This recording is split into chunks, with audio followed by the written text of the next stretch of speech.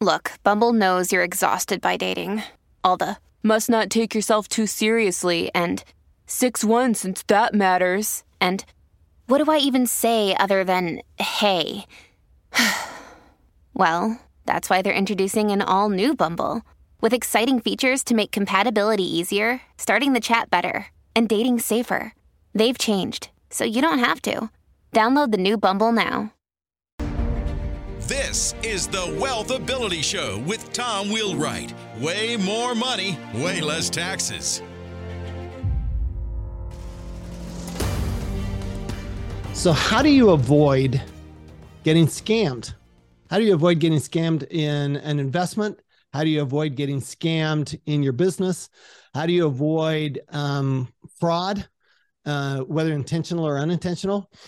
Today, we have an expert to talk to us, Kelly Richmond Pope, who wrote the book, Fool Me Once. And we're going to talk about, actually have a conversation about what are some things we can do to avoid being scammed. Why do people scam us in the first place? Why are we so susceptible to being scammed? The challenge is that, we have FTX, we got this big, we had Bernie Madoff before FTX, we've got all sorts of fraud going on. I see it almost every day, unfortunately. And Kelly is really a forensic accountant, an expert in this. But Kelly, welcome to the show, Wealthability Show, and thanks so much for being with us. And if you would, give us a little of your background. Sure. Thanks for having me. First of all, I'm excited to join. By way of background, I'm an accounting professor at DePaul University in Chicago. And I started studying white-collar crime and fraud actually in my PhD program. At the time, I was interested in ethical decision-making of accounting students and where their decision-making went wrong or how their ethical decisions compare to other professions. So I started going into the area of fraud because I felt like if you ask anybody, are they ethical? Raise your hand if you're ethical. The whole room raises their hand. But then when you start going into different scenarios, people can rationalize why it's okay to cut corners or not follow the rules that are established. So I started telling myself, this area of fraud is actually a little more interesting to me because it's the absence of ethics, and it's how we as human beings justify what we want. And I became fascinated in that. So I started going around the country and doing these on-camera interviews with white-collar felons, whistleblowers, and victims of fraud as a way to learn, because I wanted to understand from the inside how things break down. So I did that for several years and then did my first documentary, turned all those interviews into my first documentary called Crossing the Line, Ordinary People Committing Extraordinary Crimes. So that circulated around higher education institutions around the world, and then stumbled into this crazy fraud story that happened in Dixon, Illinois, about a city comptroller who embezzled $53.7 million over 20 years. And I turned that into a documentary called All the Queen's Horses. And so if you're looking for a great documentary, I suggest you check it out. It's on Amazon Prime now. And then I decided, there's one more project in me, and that led me to the book, Fool Me Once, Scam Stories and Secrets from the $1 Trillion Fraud Industry. So that's a little bit of background. That's my whole life in 90 seconds. I love it. I love it. Thanks so much for sharing that. And there's a lot to unpack just in what you said there. I'd kind of like to start with, there would be no fraud if people didn't allow themselves to be scammed, right? So what is it? Let's just start right there. Why are we so susceptible to fraud? And it seems like it's accelerated. It seems like, and is it just a matter of greed? Is it a matter of we're not paying attention? What are some of the things that lead to us being kind of opening ourselves up to fraud? Sure. So not that I am doing any victim shaming. I'm going to preface what I'm going to say, but when you, in your opening, and you talked about Madoff and you talked about FTX, and even when you think about Elizabeth Holmes, right, there's something that all of those investors had in common. And that was, we are attracted to this insanely insane return that doesn't make any sense. And we're attracted to that. And so when you think about that profile of being attracted to something that is clearly an outlier, you open yourself up to a lot of things when you're willing to accept something that just seems odd. And so, you know, like take Bernie Madoff. His returns were outlandish in comparison to the market. And there were a few people that did win, the early ones. You know, they did receive those significant returns. And you were attracted to that. So you almost have to turn the mirror on yourself and say, what is it about me that attracts me to this outlandish thing? Because maybe I could just get a piece of it. You think about Elizabeth Holmes and just her profile alone. For all intents and purposes, Elizabeth Holmes was a high school student, and not a known genius, but a high school student who created a technology that all you needed to do was a drop of blood from your finger to run tons and tons of tests. If it were that easy, don't you think one of the Nobel Prize winners would have figured that out by now? So like, just think about what is attracting us to these outlandish kinds of results. And so I open by saying, I don't want to do any kind of victim blaming, but I do want to do some victim reflection. And what is it about us that makes us want to believe what doesn't seem on the surface to make any sense? Yeah. So it seems to me like you've got a couple of different groups here. You've got the early adopters, right? So, and those people, and we can get into this later, but I think a lot of the fraudsters didn't start out as fraudsters. They actually started out being legitimate, legitimate opportunities, and they were legitimately investing people's money and they were getting good returns. And then they just had a big year or something like that. And then people go, wow. So the early adopters, they got in. I want to get in on that. How much do you think this whole FOMO, fear of missing out, plays on people on us when we get into things we shouldn't be getting into? And it can even be something like in 2006, it was real estate, right? And they weren't scams. We weren't smart enough. People weren't smart enough to actually do it. They didn't have the education. It was like, it's that too good to be true. What causes that fear of missing out mentality? I think that there's this idea that if I want a piece of what they got, and so I do think we do have a fear of missing out, but we all want to win. And if you think about where we've gone in society, 50 years ago, people's wealth and their success was not on display as it is now. We didn't have social media. We didn't think that wealth could happen overnight. We believed that wealth came from roll up your sleeves, hard work, and it takes time. Now, fast forward to where we are now, we believe wealth is instant. We believe that success can happen overnight. So I think it may be a little bit of fear of missing out, but this belief now that success is faster, that growth is quick, that returns are much higher. And so if you saw it for just one person or for one business, you think it could be good for you. So I think that we've had just a mentality shift that I don't know that it's a good shift for in the right direction. But this idea of things taking time, we just don't see that as much, I think, as we used to. I think about, I'm an accounting professor, and something that we're noticing is a decline in the number of students that want to major in accounting that sit for the CPA exam. Right. And some of that decline, I believe, is the length of time it takes to study, to prepare, to move up the ranks in an accounting firm, whether you're the Big Four, regional, or even smaller.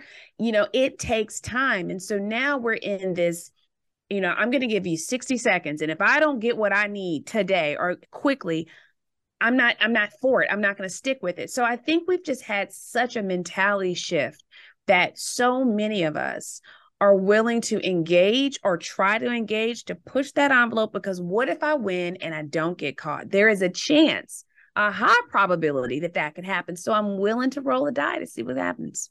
So instant gratification, basically. We're looking for the magic pill, right? So we can the magic pill. I see it all the time because in my professions in the tax world, right? And so I see people want, tell me how to eliminate my tax. Tell me how to reduce my tax. And I said, I can show you how to do that. It will take you 5 years, but we can get there if you want to. You have to make some changes in your life, but we can get there. We can get there legally. But people want the magic. Okay, I want the instant. Give me, what can I do right now? Right? Not what can I do over the next 5 years. So let's kind of shift now. Excuse me. Let's shift to the perpetrators. Okay, so the perpetrators of the fraud. Now, you talk about the difference between the intentional fraudster and kind of almost the unintentional fraudster. So let's start with I think the easy one, which is the intentional fraudster. So they're really out to get the money. They know they're doing it. They know what they're after. I mean, if you watch Ben Affleck and The Accountant, I mean, he knew what he was doing, right? So he was. Sure. So how do you protect yourself against those people? So I think with the intentional perpetrators, they, because they know the system so well, you need two things. One, you need to make sure all of your internal controls are always working and checking on those. And you really need scenario-based training so that you can understand how people would actually respond in a situation. For example, and this is a completely non-financial accounting standards example, but say, for instance, someone gives you too much change back in the store. Does this person say something? Do they not? Does this person say, hey, that's their mistake. They should have figured it out. They gave me an extra 20 instead of a 5. I'm taking it. That tells you something about a person. It really does. And so I think that when you can figure out nuances of people's personalities, that gives you insight into how they would perform or respond in different areas.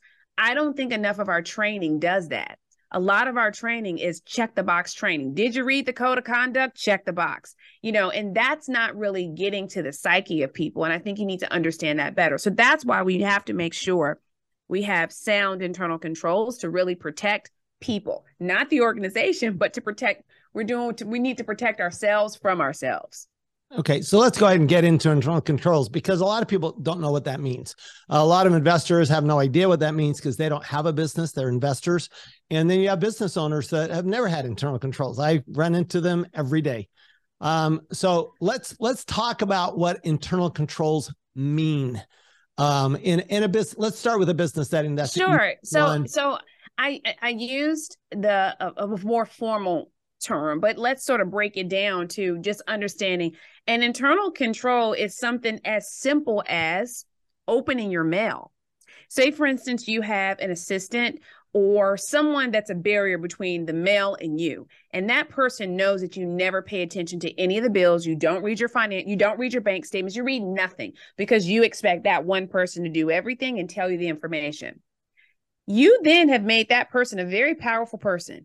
And a control, something that you're doing internally, is showing that person that you're paying attention. So internal controls don't always have to be as sophisticated as I think we talk about them.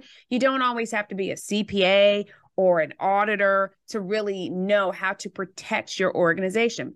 An internal control could be when I hire someone, when they leave the company, I need to make sure that every piece of access they had to anything financial is cut off. A lot of us don't do that. Those are simple internal controls that we often don't think about because we think about them being something far more formal, far more expensive than I think they actually are. So it's just a way, it's a control to protect your organization. And I would argue that even the smallest of businesses has controls. They're just not calling them that. They're just not calling them internal controls. If you are a small business and you don't accept a personal check, that's an internal control because you feel that someone could write a bad check, or you might decide that when I take on a new client, they have to I need to do 3 reference checks on past clients or a past customer. That's an internal control. So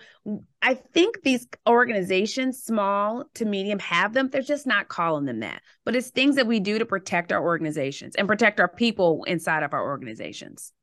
Okay, so we need to do things. For example, separation of duties would be the obvious one, right? We're opening the mail instead of our assistant opening the mail. So we've got some check on that, just to check and balance, right? So that's pretty simple stuff.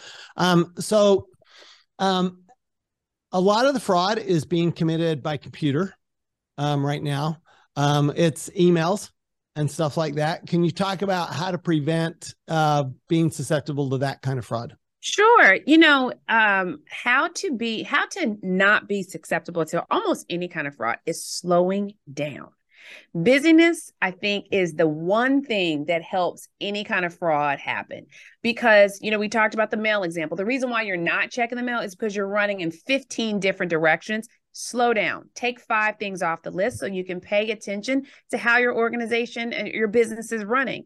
So I think that when we think about email, when we think about the way that cyber crimes happen and you get this strange email or strange voicemail, look at it, slow down, look at the email, read the tone. If it's coming from a person that is always mean and they send this most friendliest email ever, the hairs on the back of your neck should stand up because you know this person.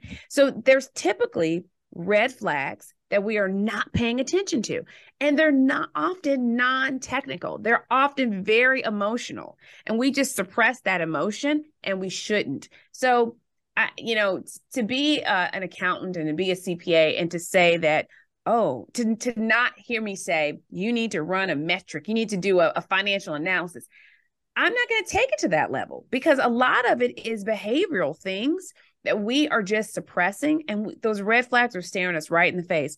When I get a strange email from a family member that might be stranded somewhere and they need some money, first of all, do I even have this family member? Do I know of some? I slow down and I start asking myself, there are things in here that don't make sense. And so I think just slowing down and looking at the facts helps a lot. And a lot of times there was Barbara Corcoran from Shark Tank. I remember reading an article in CNBC a couple years back where she received an email where she was supposed to wire some money somewhere. Her assistant received the email, and it was Barbara, but it wasn't Barbara, asking a wire to be made, and they made it. And the email had a wrong address, but it was one thing off that didn't look, that was suspicious if you looked at it closely.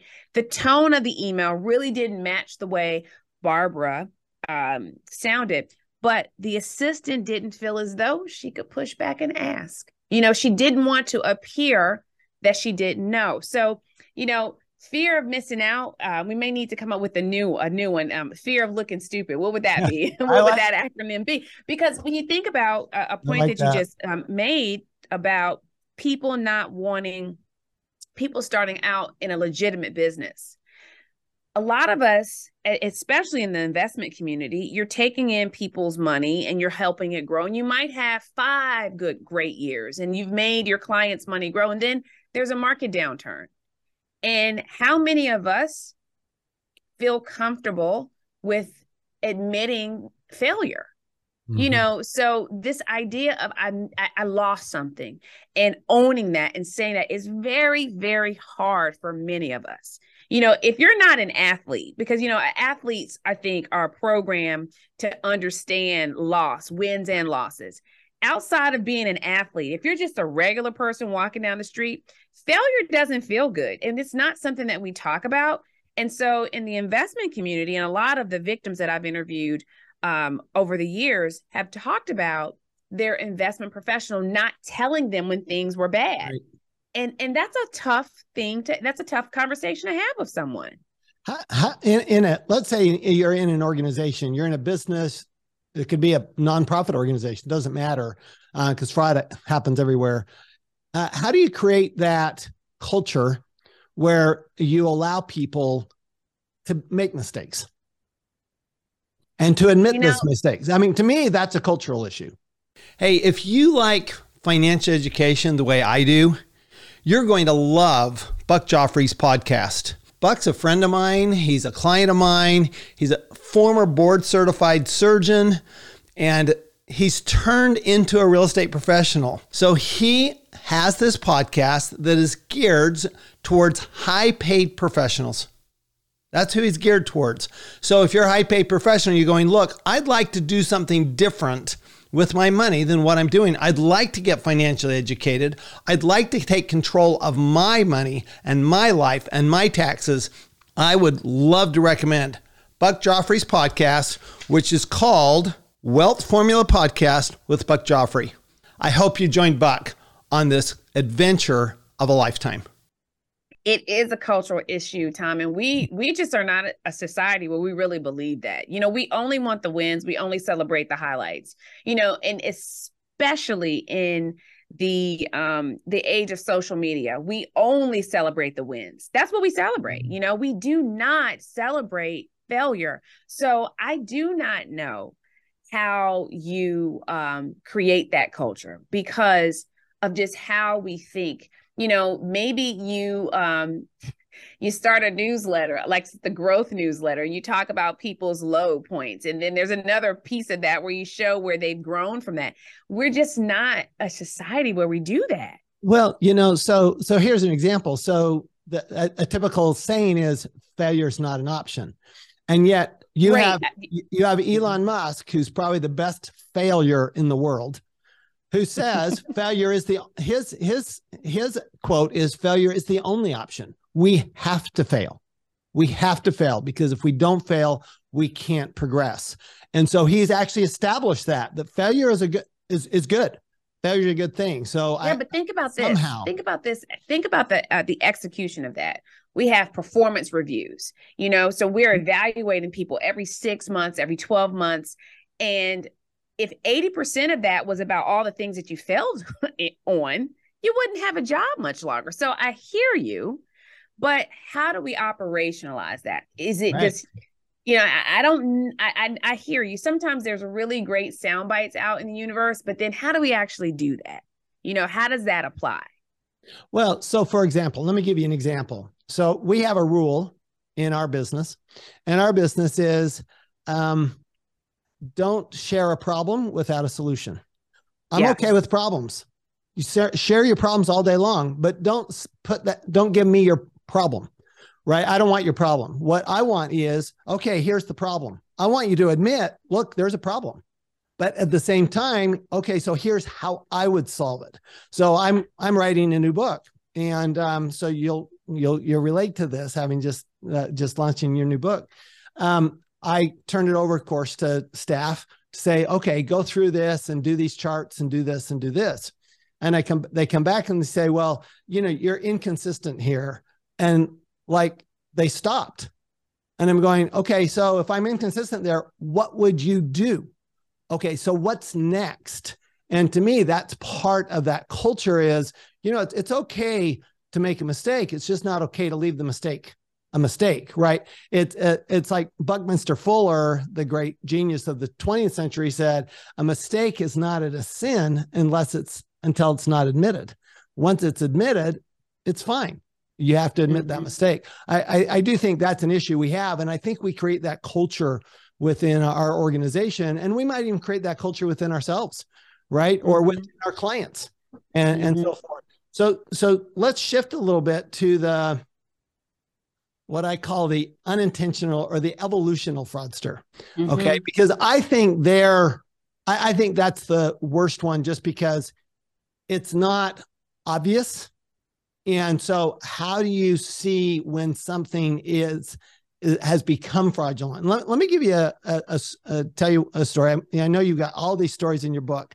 So I had a client a number of years ago, and they had a bookkeeper. And the bookkeeper, I always tell people the two people are most likely to steal from you are your partner and your bookkeeper. And the bookkeeper had been their friend for 25 years, never had an issue. But as we know, when it comes to fraud, it's motive and opportunity, right? You got to have both motive and opportunity, and you can never control motive. Well, what happened is this bookkeeper, her husband went ill. And so what she did was she goes, I don't want to ask for money. So she was too ashamed to ask for money. But what she noticed is she'd made some mistakes in the past and they'd never been caught. And so she said, you know what? These people, they have a lot of money. I'm just going to borrow it. And I don't know if you've seen this, but I see this a lot where they just she started by borrowing and she paid it back. And then she noticed, well, nothing happens. And then, because I want to get to this, because you mentioned this early on, we start justifying. And she started justifying. She goes, well, they didn't even miss it. And they don't really pay me very much. And I may have 25 years, I'm due. And so she started keeping it. Well, they didn't find it until it was $500,000. And at that point, now her life's destroyed because nobody, these were some of her best friends that she was doing bookkeeping for. They don't trust her. Right. And so how do you, how do you watch that? How do you deal with that kind of what I call an unintentional fraudster? Well, first, I want to give you some origin of why I even single out these other two categories, which is accidental perpetrators and righteous perpetrators. The reason for creating these categories is because so many of us do not identify as intentional perpetrators. Right. We don't see ourselves that way. We don't see ourselves anything like Bernard Madoff or Ken Lay from Enron. We don't see ourselves like that. But we can see ourselves following the boss's orders. We can see ourselves trying to use our power and privilege within an organization to help someone outside of an organization. And so that's why I first wanted to open this perpetrator category up to where you could actually see yourself there. So how we prevent it is, I think, being mindful of the environments that we create, that we work in. So if you have no concern of how the money is made or who your clients are or who your customers are, all you care about is the money, then you've then created an environment that breeds a certain type of person. Sure. And so you need to be mindful of that. And so you've mentioned it before, but I think we don't spend enough time really understanding our culture and understanding how our culture can dominate and hurt so many aspects of all the good that we may have in our organization. So culture is king. Some people say cash is king. Culture is actually king. Yeah, I totally agree. And then you have people that they start out. Bernie Madoff may have started out legitimate. I'm guessing he probably did. Sure. And then he saw, wow, people are trusting me. And I saw this. I actually had a friend who is currently serving time in federal prison for a Ponzi scheme. Mm-hmm. And what happened was he was doing legitimate. He was taking investors' money. He was doing legitimate work. But like you said, it was the fear. It was the fear of looking stupid. I like that. Fear of looking stupid. So it almost sounds like fools, right? I kind of like that, fools. Fear of looking stupid. And that's what happened. He didn't want to admit his mistake. And so what he did was he goes, well, I've got new money coming in. I'll just pay these old people, right? That's definition Ponzi scheme. New money, paying the old people. And so that's what he did until it stopped working, because eventually that ran out for Bernie Madoff. It runs out for everybody eventually. But, it's interesting as you were talking though. So many of us, we sort of live our lives almost Ponzi-like. Think about how we live with credit cards. I mean, we always are living to pay back, we all sort of live this way. That's a good point. We should start calling credit cards Ponzi schemes. They're just personal Ponzi schemes. I think that is a perfect way to put it. there's a lot of ideas coming in this podcast today. First, we have a new acronym called FOOLS, fear of looking stupid. That's the first one. And personal Ponzi schemes. And think about it. Think about it. That's what a credit card allows us to do. Yeah, it makes it easy. We don't have it easy. As you said, we don't have the internal controls, right? So we don't have the internal controls on our finances, right? That's right. And then we've got this fear of looking stupid. So we got to keep up with our neighbors. We need they're so successful. We have to be like them, right? So not only do you have fear like of looking stupid, fear of missing out on the social side of it. Think about some of the tough conversations professionally that we often don't have. You think about doctors and lawyers have tough conversations with people all the time, especially doctors, right? They have tough conversations, whether they're delivering bad news. But as a financial professional, how frequently do we want to sit down or have to sit down and say, you know what? I've lost you $50,000. I've lost you $1 million this year. And I'm so sorry. I didn't mean to. I was doing my best, but yeah, I've lost you money. Do we really want to have that conversation? Are we really trained to have that conversation? So we want to fix it. And something that one of my righteous perpetrators in my book has, as I've learned through her, is smart people are hired to fix problems. Like you said, what's the solution? I'm not going to come to you with the problem. I'm going to come to you with the problem and the solution. And so that's what I'm going to come to as a client, to my client. I'm not going to tell you I failed at something. I'm going to give you a solve. And so that solve could be fraudulent, but it could be a solve. It could be a Ponzi scheme. It could be, I can make your money back by taking this investor's money and giving you back and sort of fixing you. Now I've created this other problem over here, but I'm going to fix that later. So it's this vicious cycle that a highly ethical person can find themselves in. And that's why I wanted to create those two other categories so people could see themselves there. Interesting. So I want to just touch on one other type of perpetrator here. And this is actually somebody who doesn't know that they're perpetrating a fraud because they're not perpetrating the fraud. Their partner is. And let me give you an example. So I've got I've got two good examples. One, I had good friends and they were promoting, it's a real estate, but everything they wanted to do was right. They were educating their investors. They were doing everything right. They had a partner who was actually fixing up the homes for the investments. Well, the partner wasn't doing it, and they didn't follow. They didn't know they weren't doing it, and they kept asking, and they didn't get that information. Sure enough, next thing they know, that literally the FBI is knocking on their door.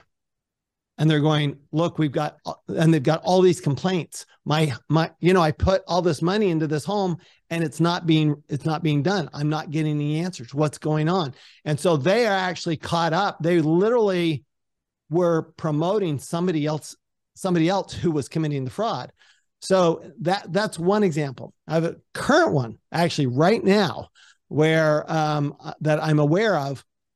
And I actually literally warn clients away from this. I want to talk about why, how to warn people away from things. But this was it had really too good to be true tax benefits. I read the tax opinion, which I disagreed with. And it was in the energy business. And the returns just seemed, they were so good. And actually people who'd gotten these returns convinced other people to get in, right? Fear of missing out, right? And it turned out that the person who was doing all the promotion, they literally didn't know that their partner who was actually supposed to be doing the work, it was just a complete Ponzi scheme for them. They were a complete fraudster. They were an intentional fraudster, but here you have an unintentional who's actually trying to do something good that's promoting an intentional fraudster. So my question to you for both stories, how do you not know what your partner's doing? There you go. That's the question. I mean, I how agree. do you not know? Because it's your partner. Mm-hmm. So again, are you too busy? What questions are you asking? What information are you asking? What are you reviewing? How do you not know what your partner's doing? And if you don't know, why are they your partner? Just do it on your own. If you're that in the dark, that was what I was thinking as you were sharing the story. I'm like, how do you not know what your partner's doing? Well, on top of that, here's actually where the what the red flag was to me when I was actually a client brought this to me and said, "What do you think?" And I said, "So find out about this, right? Due diligence." And they said, "Well, they won't tell us. It's a trade secret." I said, "Run away." If they say it's a trade secret, they're not going to tell their investors how they're doing it. Run as fast as you can. And they did. Fortunately, they did, but somebody else didn't. I mean, lots of other people put, I know somebody put $1 million into this. I mean, it's like gone. Think about this too, Tom. We can take this even bigger. Going back to Elizabeth Holmes, how in the world did she sign a deal with Walgreens? Walgreens. How did the Walgreens executive, legal counsel, compliance counsel, how did all of them, smart people that you would think do all of their due diligence, and they sign off and let this fake technology be in stores for actual customers to use, and it doesn't work? And how does that happen? So what do you think? How does that happen?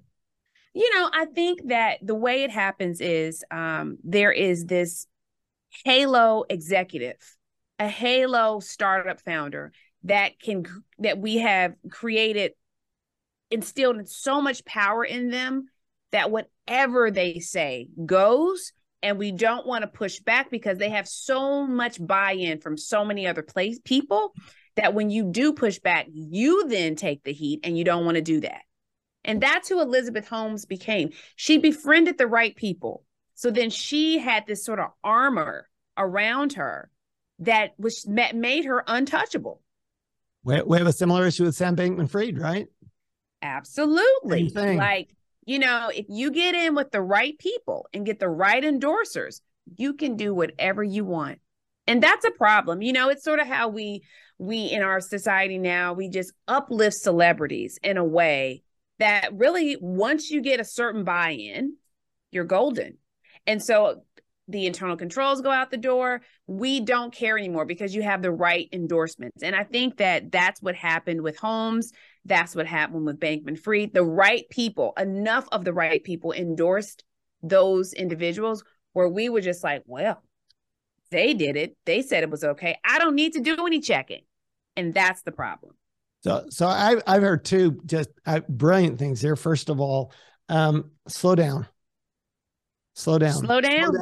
Pay attention to it. Take your time with it. Second of all, outlier returns. It's either an outlier. It's like, okay, this drug, I can lose 50 pounds in 3 months. If I take this drug, I'm just going, okay, so yeah, all right. So should we maybe get like 5 years of testing and approvals and all that kind of stuff before we even think about putting that in our bodies? But we're looking for that. It's the magic pill. It's the diet pill, right? We're looking for the quickest way, and that's where we are. So if it's an outlier return, which they're out there, I mean, let's face it, they're out there. I mean, if you invest, but they're far and few between. Between. They are. They're very rare. But if you invest in Tesla when it was $400 a share, it is now worth several thousands of dollars a share. And that's if you had the insight. If you had that early insight to even believe that what he was talking about would even be where it is today. That takes insight. And a lot of us we're too risk averse to do that. Right. Okay. So that's the interesting thing. So how do you go, we're too risk averse and yet we take mammoth risks? Is it the risk reward that we go, well, the reward is so big that I'm willing to take that risk? Yeah, I do. I do think that if the reward is big enough, we will take the risk. A lot of times I think the reward is not large enough, so we're able to stay risk averse. But my goodness, if the reward is big enough, you think about all the fraud that happened during the pandemic. What was most interesting to me about the fraud during the pandemic were the new players. It was the business owners, Yep. the doctors, the nurses, the people that you would never think would ever engage. Oh, and it's still going on. I see it every day in the employee retention credit. This is going to be the biggest fraud in the history of the federal government, is the employee retention credit. And it's on television. So here's my thought. If it made it to television, you've got to be really, really careful. Sure. You're right. You're right. But, the new players, the people that were willing to say, the likelihood of me getting caught is so slim. The controls are so lax. I know I only have 3 employees, but maybe, just maybe, I could say I have 30, because the more employees I say I have, the more money I'm going to get. And so I'm just going to try and see what happens. And you heard that there are a couple people that did it and they were successful. I'm willing to try it too. So I think if the reward is high enough, we become less risk averse and then just risk crazy. So, I think there's a spectrum that we just jump to the other end on. You make a good point on fear of getting caught, because of course that I see this every day in the tax world, right? So if you have a contract to come to your house and they say it's $120 if you give me a credit card or a check, and it's $100 if you give me cash. Okay, well, they are committing tax fraud. That's tax fraud. You can go to prison for that. They're going, my chances that my risk of getting caught is so low. So the risk of getting caught versus the risk of the reward seems to be, that's like inversely proportionate, right? But this is what's interesting, Tom, about the example that you gave. Most people, I would say 100% of the population would not know that's tax fraud. They would not think that they just committed tax fraud by saying, A or B. If you give me A, it's this, but if you give me B, I'm going to lower it and make it this. Most people won't think that that's tax fraud. They wouldn't think that. Even though they're not reporting it. Now, here's the other one I get. So I don't have to claim the income if it's under $600. And I'm going, no, it's not how it works. They don't have to report it to you. They don't have to report you if it's under $600, but you still have to claim it. It's still taxable to you, right? And yet I hear this from people that you're a smart person. How are you thinking that this is okay? Right? Because I think that's a good one, because I think when you have when the situation doesn't mirror itself, that's when I think the confusion comes. So if they don't have to report it, but you still have to claim it, then you have an imbalance there. So I think that's where the confusion comes. If they don't have to report it, then I don't have to report it. That's sort of how we think we but it's not, it's a seesaw, and we know what happens with a seesaw. If one person jumps off the other, it's a seesaw. And I think that's where the confusion comes in. Interesting. All right. So what are just 2 or 3 things other than what we've talked about? Any other advice for investors and business owners when it comes to avoiding or catching fraud before it gets too far? My advice would be, 1, to make sure you have some type of established policy. And we talked about the buzzword of internal controls, but just make sure you have a process in place. No process breeds fraud, and everybody sees it. Your potential investors see it. The organized crime units see it. Everyone sees it when you don't have a process. So just put a process in place. It doesn't have to be complex, but it needs to be something. There are a lot of advisors, retired partners from accounting firms. There's lots of people that can help you learn a process or understand a process. So that would be my first advice, is put a process in place and then test your process. Ask your organization, hey, I'm starting this new process. Just want to know, if you were trying to defraud this organization, how could you? What would you do? It's a safe space. This is a no judgment zone, but I just want to creatively think about the loopholes that are in our organization, and you're on the ground, you see it. What would you do? And then you're going to find all of the openings, all of your exposures that you need to plug up.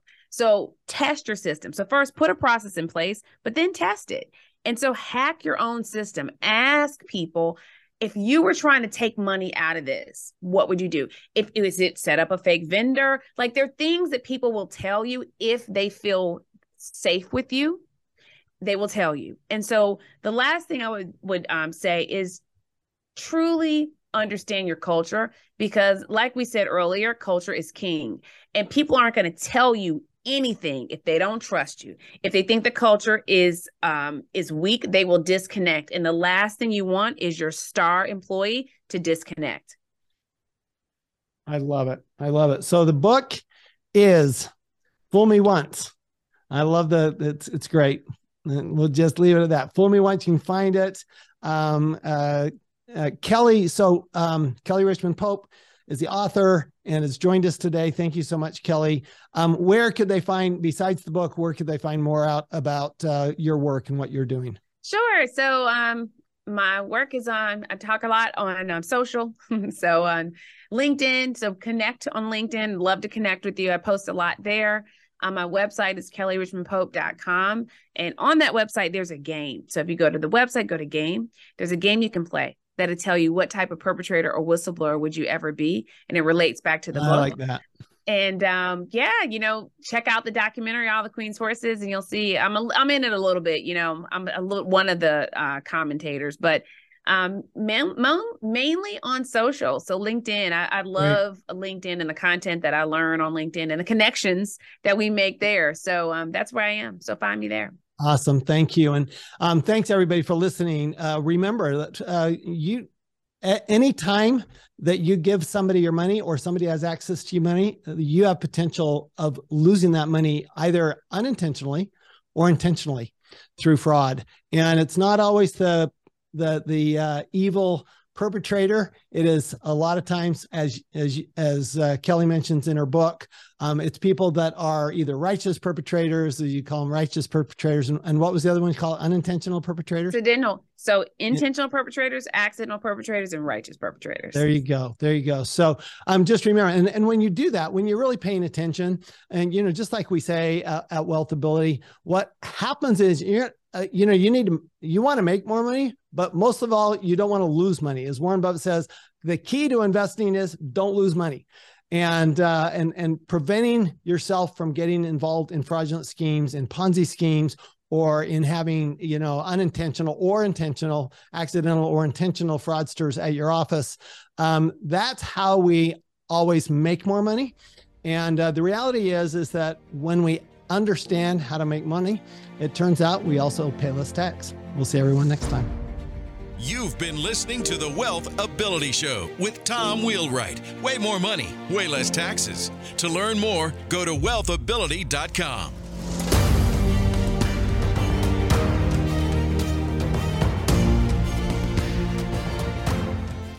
This podcast is a part of the C-Suite Radio Network. For more top business podcasts, visit c-suiteradio.com.